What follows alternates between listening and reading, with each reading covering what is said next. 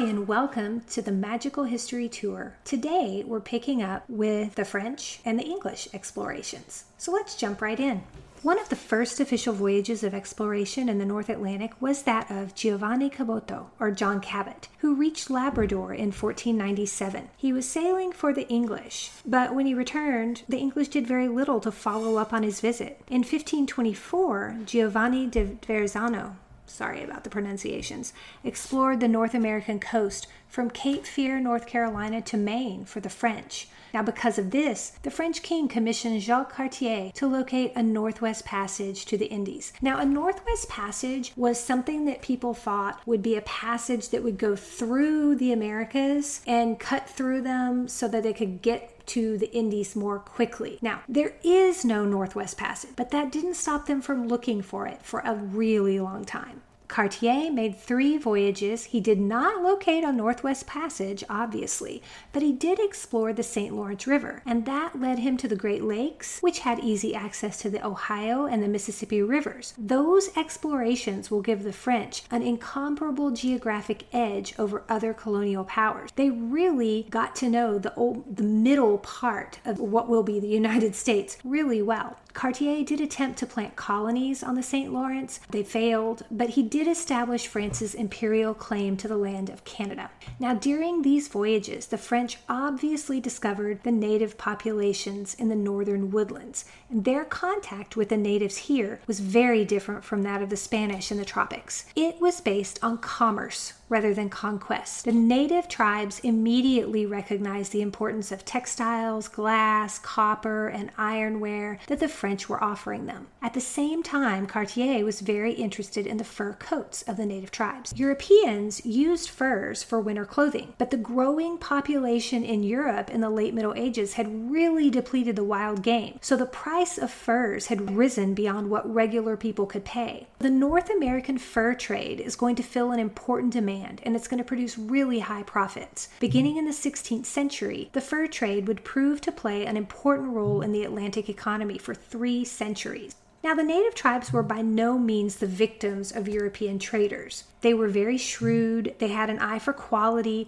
and the competition among the traders will enable the natives to hold out for what they considered to be really good prices. However, at the same time, furs sold in Europe for like 20 times what the native tribes will receive for them. So it is essentially an uneven exchange. Like the conquest, too, the fur trade will also bring epidemic disease to the native tribes in the northern woodlands. Violent warfare will break out between tribes over access to hunting grounds. And finally, as the natives grew used to European manufactured goods such as metal knives, kettles, and especially firearms, they're going to become dependent on European suppliers. Now, by 1600, over 1,000 European ships were trading for furs each year along the northern coast. The first French colonies, however, are going to be planted farther south by a group of religious dissenters known as the Huguenots. Now, I'll talk about the Huguenots in a minute, but I need to talk a little bit about the Protestant Reformation first. In 1517, the Protestant Reformation, which is the religious revolt against the Roman Catholic Church, began when a German priest named Martin Luther publicized his differences with Rome. He will post his 95 Theses, which are a list of his grievances, basically, towards the Catholic Church, on the door of the church in Wittenberg, Germany. These differences with Rome will cause quite a sensation. He declared that eternal salvation was a gift from God, and it was not related to works or service. His protests, what we'll call Protestantism, will fit into a climate of widespread dissatisfaction with the power and prosperity of the Catholic Church. He'll attract followers all over northwestern Europe, including in France, where his followers were persecuted by Catholic authorities. John Calvin, a Frenchman who had converted to Luther's teachings in 1533, fled to Switzerland, and he develops a radical theology called predestination. Predestination was the idea that God had chosen a small number of men and women for election or salvation, while condemning the vast majority to eternal damnation. Calvinists were supposed to live a good, virtuous life, which would be a sign of their election. Now, the Huguenots are Calvin's followers in France, and they were primarily merchants and middle class, but they also included a handful of the nobility, which opposed the authority of a Catholic monarch because they're Protestant. So in 1560, a group of Huguenot nobles will attempt to seize power in France, but they're defeated.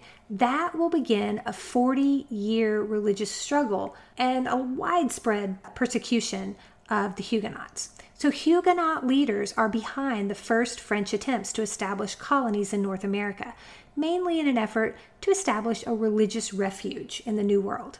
So in 1562, Jean Ribaut and 150 Protestants from Normandy will land on Paris Island near what is present-day Beaufort, South Carolina. They begin constructing a fort, some crude huts in which to live, and Ribaut will go back for supplies. Now here, I always tell my classes, if you don't learn anything in this part of history, what you want to learn is never leave your colony, because that's going to be a bad thing for everyone.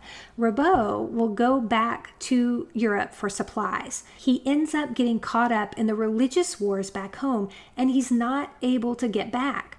The colonists are waiting for him. They nearly starved. They ended up having to resort to cannibalism before being rescued by a passing British ship. Ribaut, who obviously didn't have to go through all that, will try again in 1564, establishing another Huguenot colony called Fort Caroline on the St. Johns River of Florida, south of today's Jacksonville.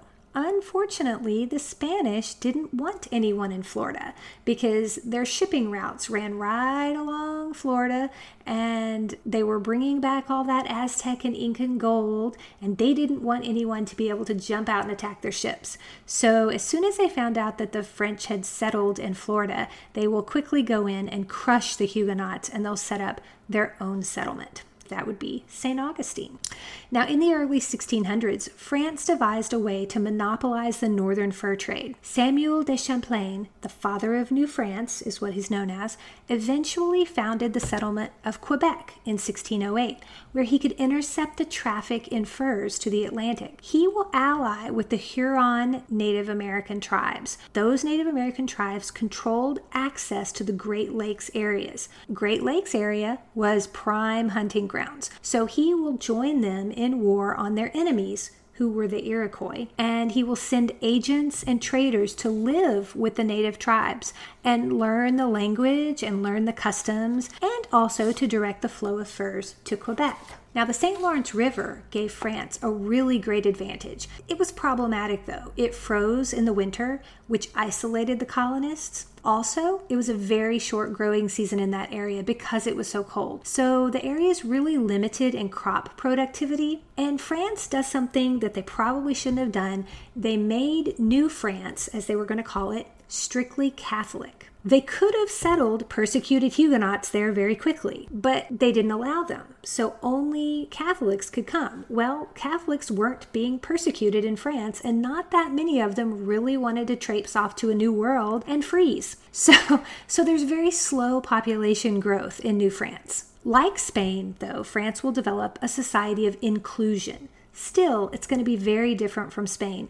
The Spanish tended to conquer the native tribes and exploit them as a labor force. The French don't have the manpower to do that. Instead, they attempted to build an empire through alliances with native nations. Jesuit missionaries in New France will also attempt to learn native languages, as I mentioned, and understand their culture in an effort to introduce Christianity as a part of the natives' existing way of life. The Spanish Franciscans insisted that the natives accept European cultural norms, and if they became Christian, they could no longer involve themselves with their old religions. Now, in 1663, Louis XIV made New France into a royal colony, led by a governor general. New France was fully subject to the French king. Colonists had no political rights. They had no representative government.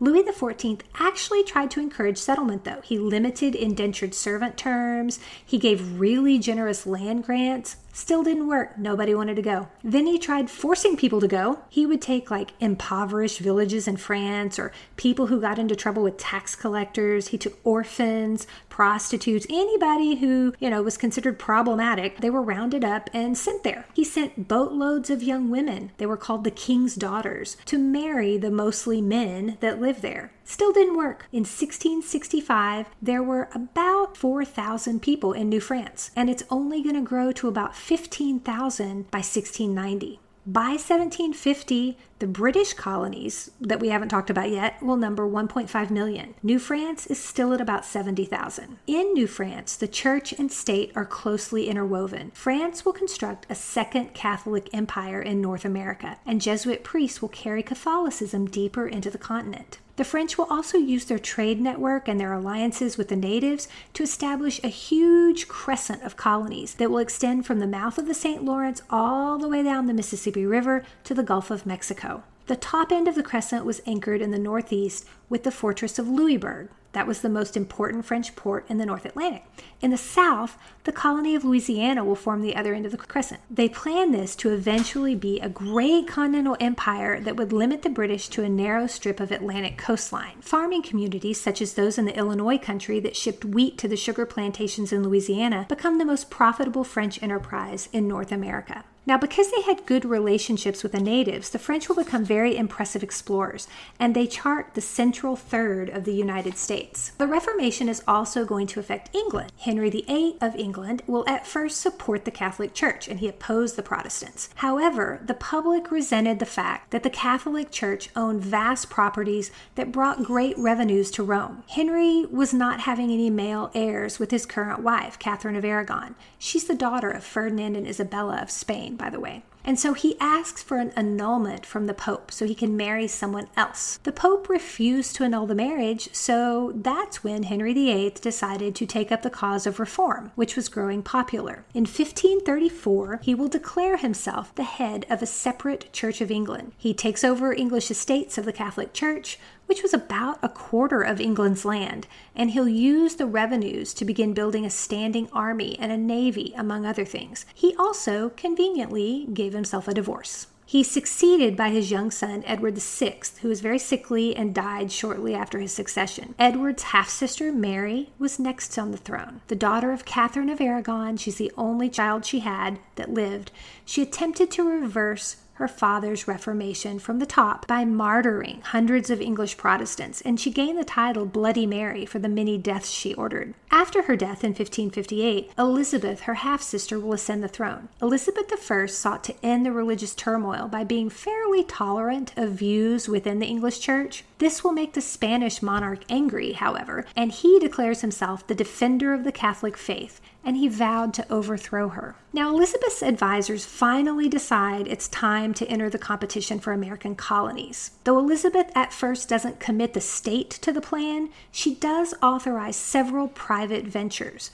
The first attempt was made by Sir Humphrey Gilbert in 1583. Unfortunately, he landed not in the Rhode Island area where he had intended, but in Canada. With winter approaching, they decided to head home. His ship vanished and was never found. Now, his half-brother, Sir Walter Raleigh, decided to establish a colony southward on the outer banks of North Carolina on Roanoke Island. In 1587, he and about 100 colonists, led by Governor John White, will settle on the island. Governor White stayed about a month before returning to England for supplies. Remember, I said, never leave your colony? He left behind his daughter Eleanor and her daughter Virginia Dare, the first English child who was born in the New World. His return was delayed, and when he finally made it back in 1590, the colony had been abandoned. They were never found. Now, they have recently found several items that they think came from the colonists of Roanoke, and they think that they've kind of figured out maybe what happened.